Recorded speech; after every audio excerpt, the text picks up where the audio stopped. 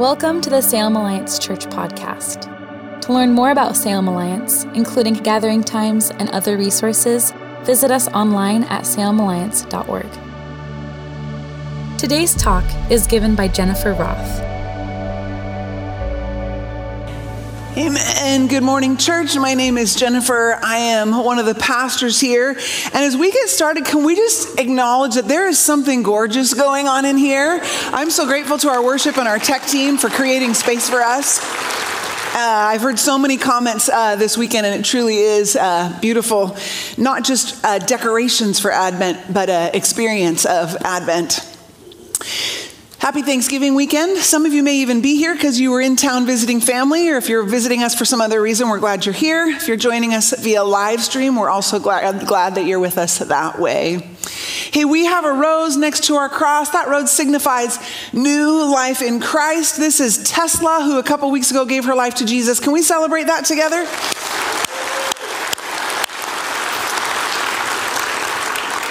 I am struck today that the Bible says that the angels rejoice when even one lost soul finds their way to Jesus. And so as we celebrate that each week, or when we see a rose, we're joining with the angels in those celebrations. So last weekend, we finished the Ezekiel series. Rob wrapped us up with the explanation that the last few chapters there in Ezekiel were a foreshadowing of the coming presence of our God, of Emmanuel, God with us. And while we did wrap up that series, isn't that a fitting transition into our Advent series when we are celebrating the coming or the looking ahead to Emmanuel, God with us? Each year, we like to try to consider a fresh perspective on this well-known story. And so Rob and our worship team spent some days in listening and in prayer and just asking God, what's your heart for how we communicate this story this year in 2022? And the result of that is what you see here. This theme of the realm of glory, as we look at the season of Advent through the lens of the angelic encounters that humanity had to usher in the coming of the Messiah. See, angels pass back and forth between heaven and earth. In Genesis, in the story of Jacob, and again in the book of John, in the story of the birth of Christ, we see this image of a stairway between earth and heaven that the angels are traveling up and down. We don't worship angels, but we pay attention to their message because their message was bringing in something important that we need to know about the world. Many depictions of angels are a little bit like this. Little cute cherub, the Cupid who has an arrow and brings love to the world. And as cute as that is, that's not an accurate biblical rendition of an angel. Not that we know what they might look like, but they're a little bit more fierce than that. So maybe it's the more mature icon of an angel that gives a little bit picture that this is a little bit more transcendent or mysterious than we might understand. But for this series, we're going to need a different perception of angels. Think about Balaam and his donkey when they encountered an angel with a giant sword that struck fear in their heart. Or Daniel was praying, and when the angel Michael finally came to him, he said he'd been battling in the heavenly realms for 21 days. Friends, this is not a cherubic. This is not an icon. This is a fierce warrior angel who is coming to usher in the Messiah. See, the angels of Advent are fierce, and they're loyal, and they are battle-tested, and they are worshiping warriors who were sent by God to bring his promised Messiah to the earth through their messages, through their protection, through dreams in the night, and through the ways that they were worshiping. They were a major part of this bringing of Christ to the earth. God sent them in order to help usher in the Messiah into a dark world. And so through the stories of the angelic encounters with a barren priest, a baffled young virgin, a loyal fiance, and even just common shepherds, we are going to be exploring the story of Advent through the eyes of the angels. And why? Why would we do this? Here's what one author has to say about why we pay attention to these angelic encounters during the Advent season. It says, their presence and message did precisely then what we desire now for ourselves and our people. They transformed the vision of ordinary folks going about their ordinary routines by revealing to them that the living God was in fact entering their world. And isn't that what we need now? Ordinary people going through our ordinary routines, needing to be reminded that the living God actually did enter our world and impacts the way that we live our lives.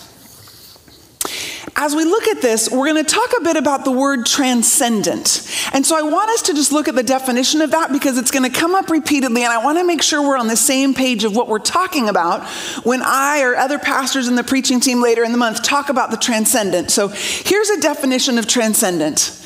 It's something that is of God, existing apart from and not subject to the limitations of the material universe, surpassing the ordinary, exceptional. So this experience that we're seeing is that the transcendent, the angelic, the divine, these divine encounters, they're beyond our understanding, they're beyond our expectations, and they're beyond the realm of our physical world, and yet they are no less real. And so we're going to look at how that impacts the people in these stories.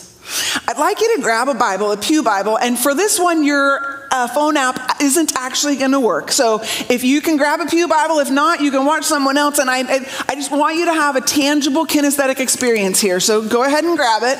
I know you don't always do that, but today I'm saying go ahead and do it. So we're going to turn to the page between the Old Testament and the New Testament. It's right around page 797. Okay, when you have it, hold it up and show me that you've got it. Okay, yep. Yeah, okay, yep, some of you have it. You've got it. You've got that page between the Old Testament and the New Testament. Okay. This page, this single page, represents 400 years of no recorded encounters with God. No prophets, no presence, no angelic visits, nothing. Silence. 400 years of no voice of God from a people who had been delivered miraculously from slavery, who'd had God and his prophets speaking to them throughout the years, who had won battles, who had rescued and who had redeemed. 400 years, that's 13 generations. If a generation is around 30 years. Think of your great, great, great, great, great, great, and on and on and on ancestors. And from their time until now, there had been no knowledge of God in the earth. There had been no presence of God in the earth, no recorded prophets, no recorded encounters with the divine. That would be like from the time of the earliest settlers in Jamestown in America until today. No word from God. And this is the barren season that we enter as we begin to hear this story. Israel is occupied by Rome, ruled by the Roman Emperor Augustus, and being governed by Herod, the king of the Jews, who we know was a horrible guy. Soldiers are in their cities. It's a dismal season of fear and rebellion and apathy and greed. Sound familiar? It was a barren season. And it was into this barren season that comes the largest concentration of angels found in Scripture, ending the 400-year drought of any recorded interactions between heaven and earth. Comes this barrage of the transcendent in the lives of humans. I've invited my husband Jeff to come up and read the passage for us today. It's from Luke chapter 1, starting in verse 5, if you want to follow along, and he'll be reading from the New Living Translation. Today's reading is a little bit longer than usual because we want you to tell a story. And we invite you to try to see what Zechariah saw. We invite you to try to feel what Elizabeth felt. Luke 1, 5-25. When Herod was king of Judea, there was a Jewish priest named Zechariah. He was a member of the priestly order of Abijah, and his wife, Elizabeth, was also from the priestly line of Aaron. Zechariah and Elizabeth were righteous in God's eyes, careful to obey all of the Lord's commandments and regulations. They had no children, because Elizabeth was unable to conceive, and they were both very old. One day Zechariah was serving God in the temple, for his order was on duty that week. As was the custom of the priests, he was chosen by lot to enter the sanctuary of the Lord and burn incense. While the incense was being burned, a great crowd stood outside praying.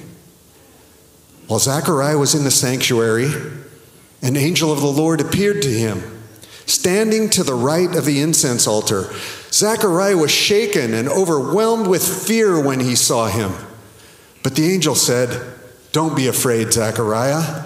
God has heard your prayer. Your wife Elizabeth will give you a son, and you are to name him John. You will have great joy and gladness, and many will rejoice at his birth, for he will be great in the eyes of the Lord. He must never touch wine or other alcoholic drinks.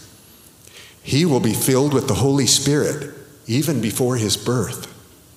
And he will turn many Israelites to the Lord their God. He will be a man with the spirit and power of Elijah. He will prepare the people for the coming of the Lord. He will turn the hearts of the fathers to their children, and he will cause those who are rebellious to accept the wisdom of the godly." Zechariah said to the angel, "How can I be sure this will happen? I'm an old man now, and my wife also is well along in years." Then the angel said, "I am Gabriel. I stand in the very presence of God. It was he who sent me to bring you this good news. But now, since you didn't believe what I said, you'll be silent and unable to speak until the child is born, for my words will certainly be fulfilled at the proper time." Meanwhile, the people were waiting for Zechariah to come out of the sanctuary, wondering why he was taking so long. When he finally did come out, he couldn't speak to them. They realized from his gestures and his silence that he must have seen a vision in the sanctuary. When Zechariah's week of service in the temple was over, he returned home. Soon afterward, his wife Elizabeth became pregnant and went into seclusion for 5 months. "How kind the Lord is," she exclaimed. "He has taken away my disgrace of having no children."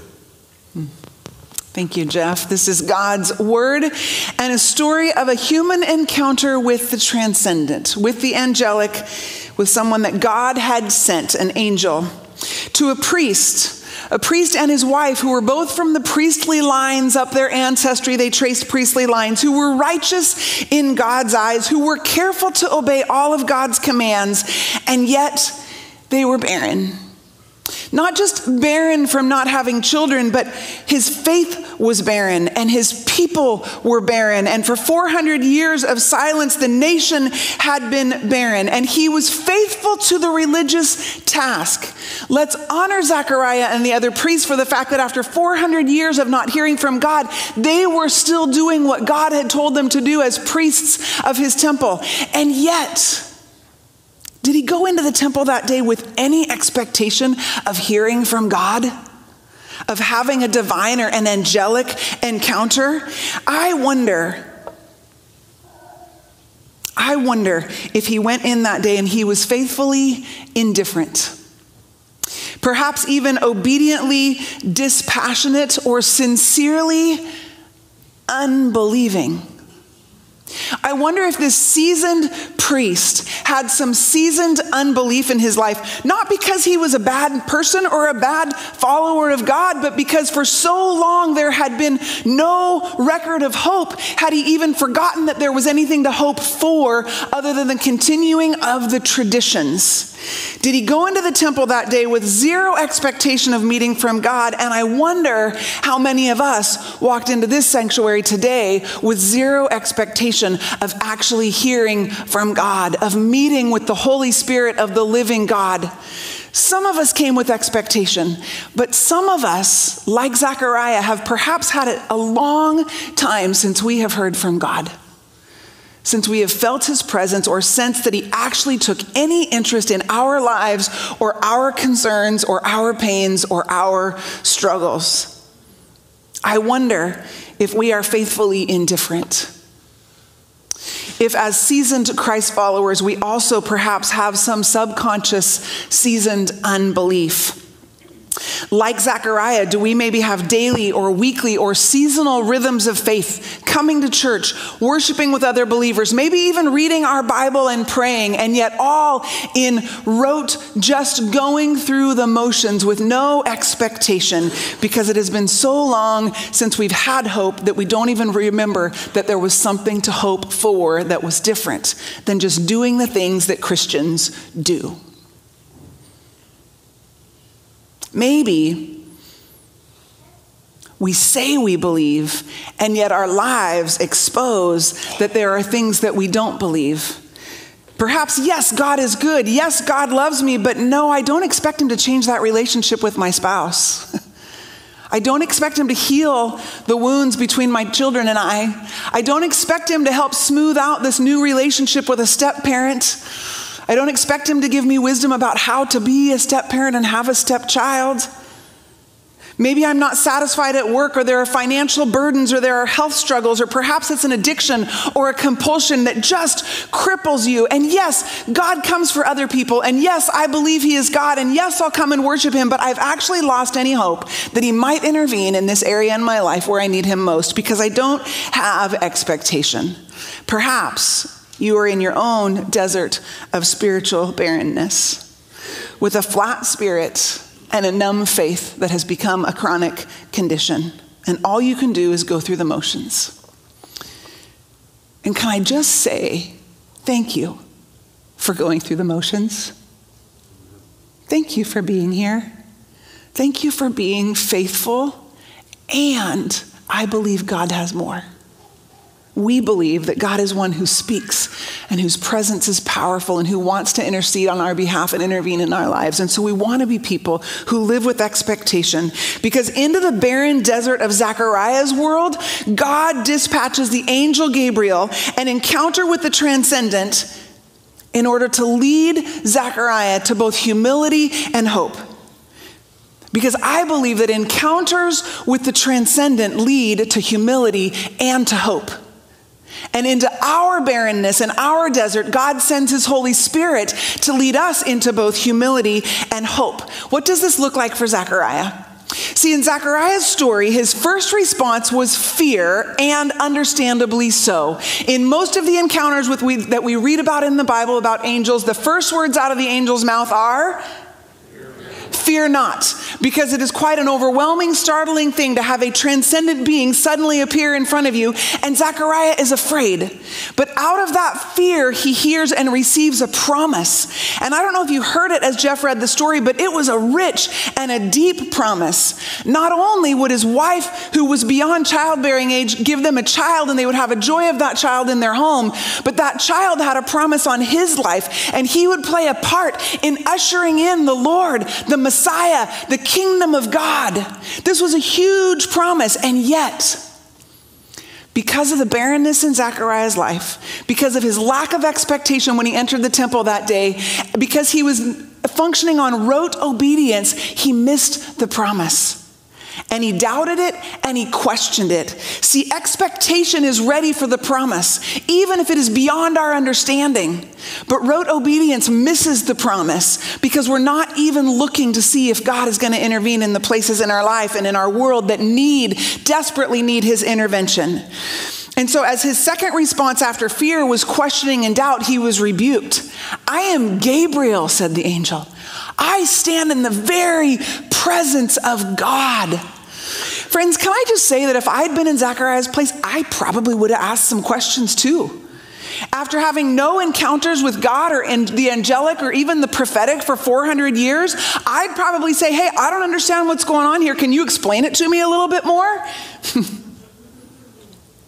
And yet the prophet Isaiah tells us this, that God's ways are not our ways, and his thoughts are not our thoughts, that his ways are higher than ours, and his thoughts are higher than ours. And sometimes an encounter with the transcendent is the very thing we need to understand that we don't understand very much.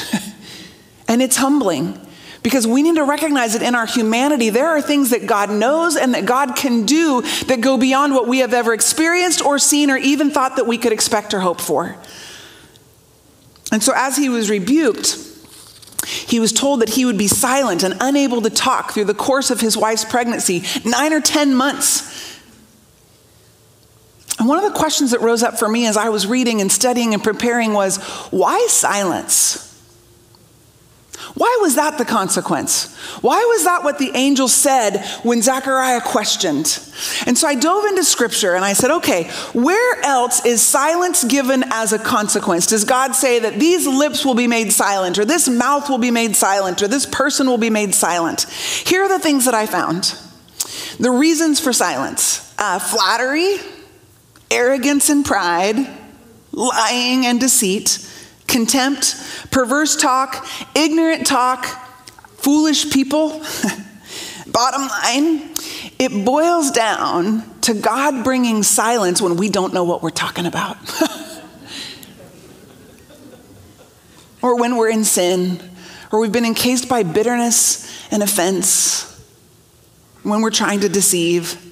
So maybe in this case, God knew that Zechariah, in order to receive the promise and live into the fullness that God had for him, needed to be silent. So rather than hearing himself try to explain this angelic encounter, he would sit in humility until God brought his promise to fulfillment and fruition. And then, when all of that promise was fulfilled and the baby was named John, and only then would Zechariah's voice be loosed to praise the Lord.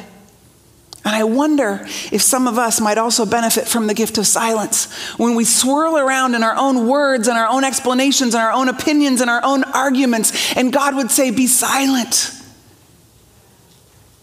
There is something I have to offer that you cannot hear when your head and your heart are so full of your own voice.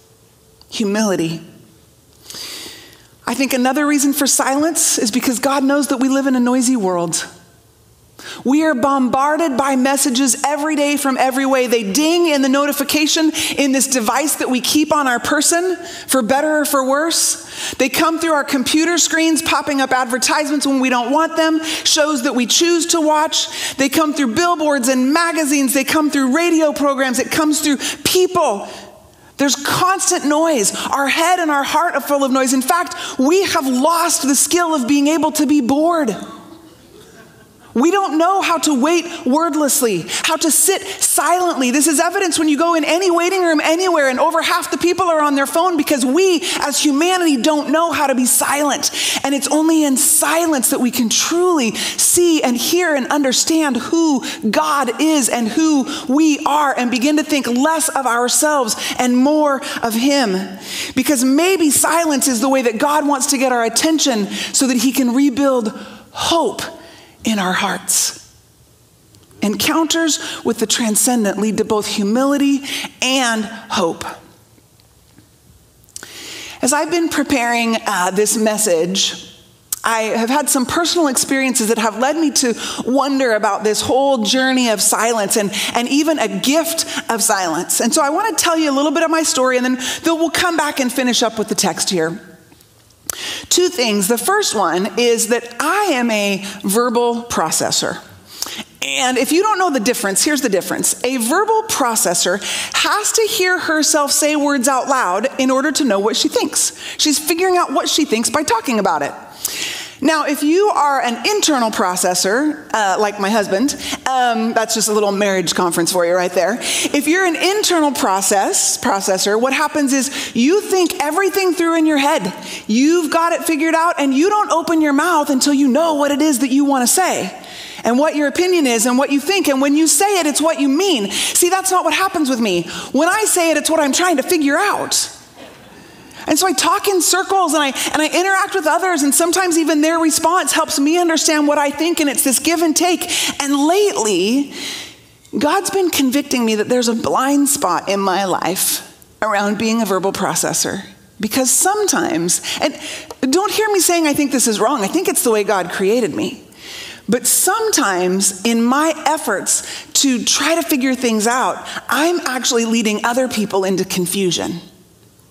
Because I'm saying more than one thing at the same time as I'm trying to figure out which one of them really lands in my heart as the thing that really resonates with me. Sometimes in my trying to process and figure things out, I fail to listen to the people around me. And sometimes in my desire to understand better, I actually fail to even listen or create space for God because I'm so busy trying to talk it out with others.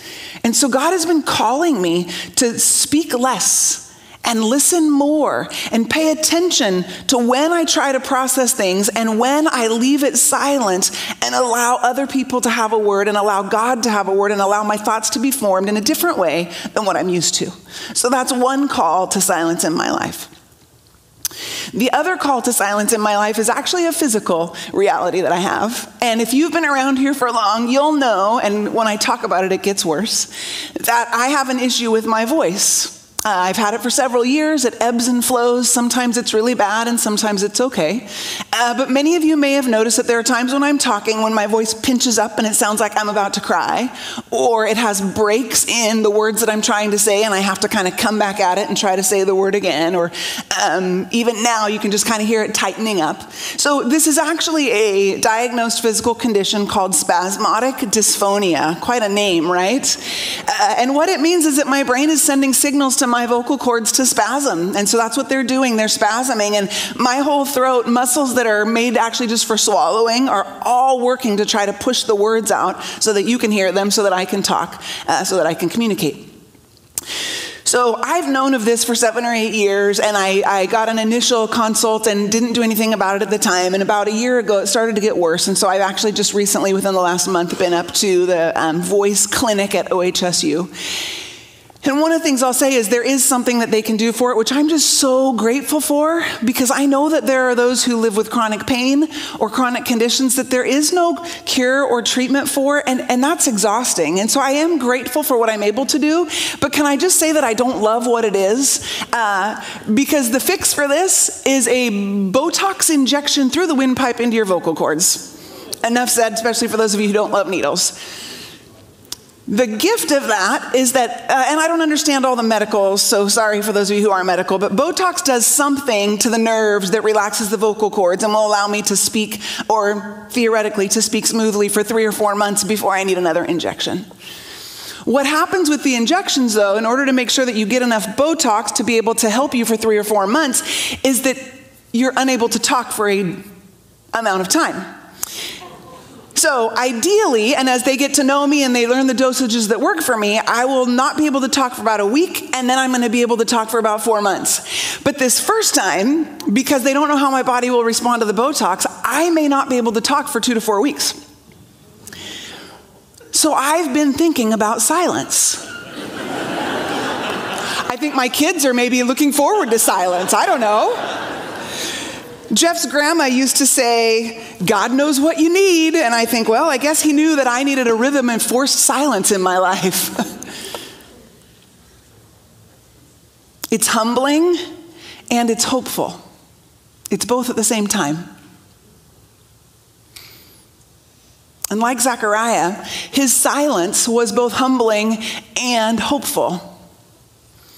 And the thing that I love about Zechariah's story is that his questioning did not cause God to withdraw the promise. Gabriel didn't say, I am Gabriel, I stand in the living presence of God, and therefore you will not get the thing that God just said you were going to get. No, the promise stood, but Zechariah had to live through humility on his way to hope.